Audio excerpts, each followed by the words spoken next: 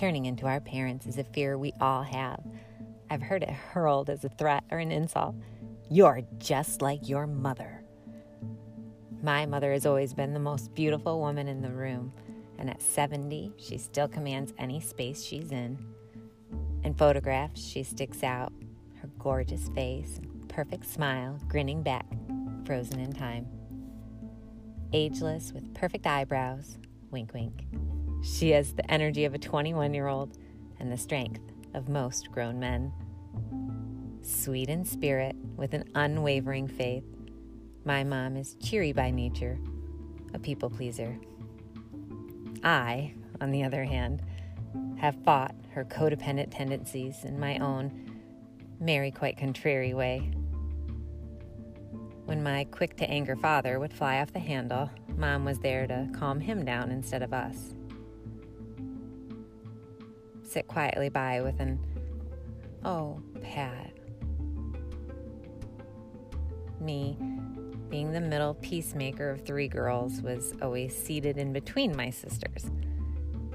This also put me right in line of the rubber arm.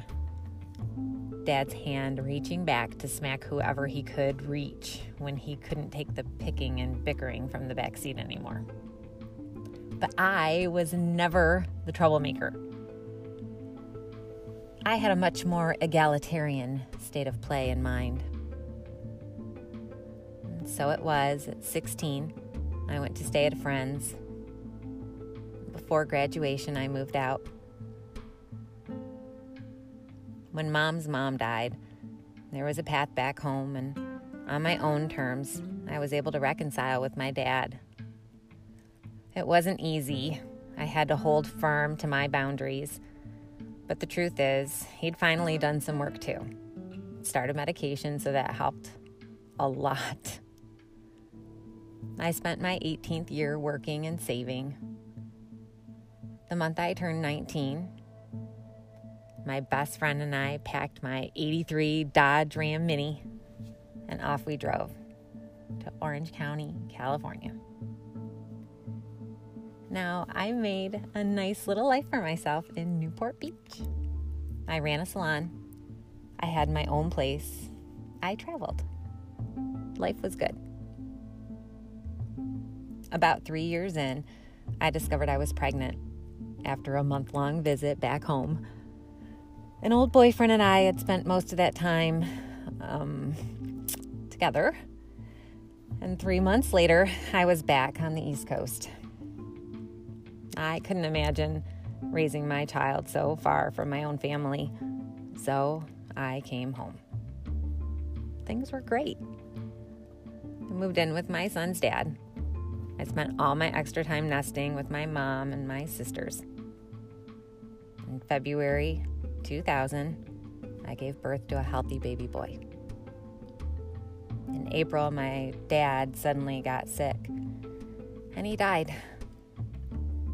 He was only 50.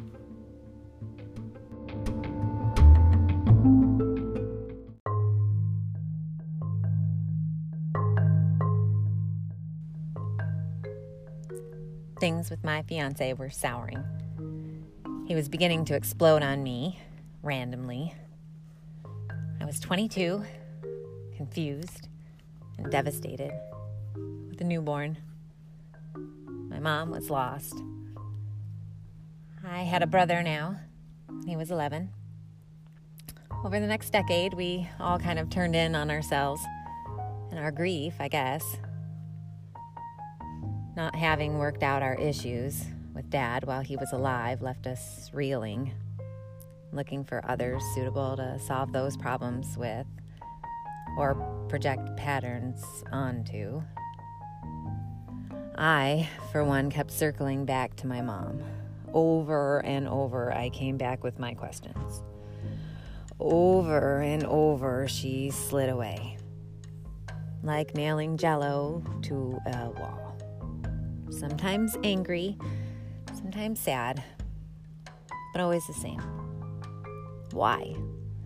Why didn't you protect me? Why? The truth, the reality is because nobody protected her.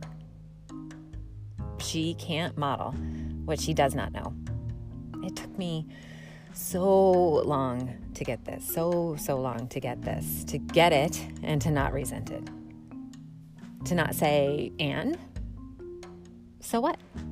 I learn better. Why can't you? The why is because somebody showed me. Because I had people in my life, examples, women in my life who were iron fists and velvet gloves. I had a grandma who ruled absolutely. My best friend's mom is a pillar of feminism and knowledge. There were women in my community who fostered my womanhood. I was encouraged I wouldn't even begin to know who I was until I was 30 and not to get married. Because I recognized that I was driving the near train wreck that was my own life, careening off the tracks in my search for answers, my journey to my truth. There was no why. There was no one to pin the blame on. No neat bow to tie up all my emotional loose strings. I was recreating scenes with the people in my life. It's like I subconsciously couldn't help myself. The only way out was through the pain, to feel it. And over time, I've learned to be my own mother, to that part of me that needs protecting, that I can nurture my own self. I mean, I've raised 4 other people, not too shabbily, I might say, so why not me? I know exactly what I need, right? I mean, also, I've learned to just love my mom again. I can relax and enjoy a relationship without the nagging voice in my head, without holding back. There's so much I don't know about her. Just like a vault. Maybe more like a treasure trove. My diamond in the rough. I love my mother. I love myself. I heal my mother. I heal myself.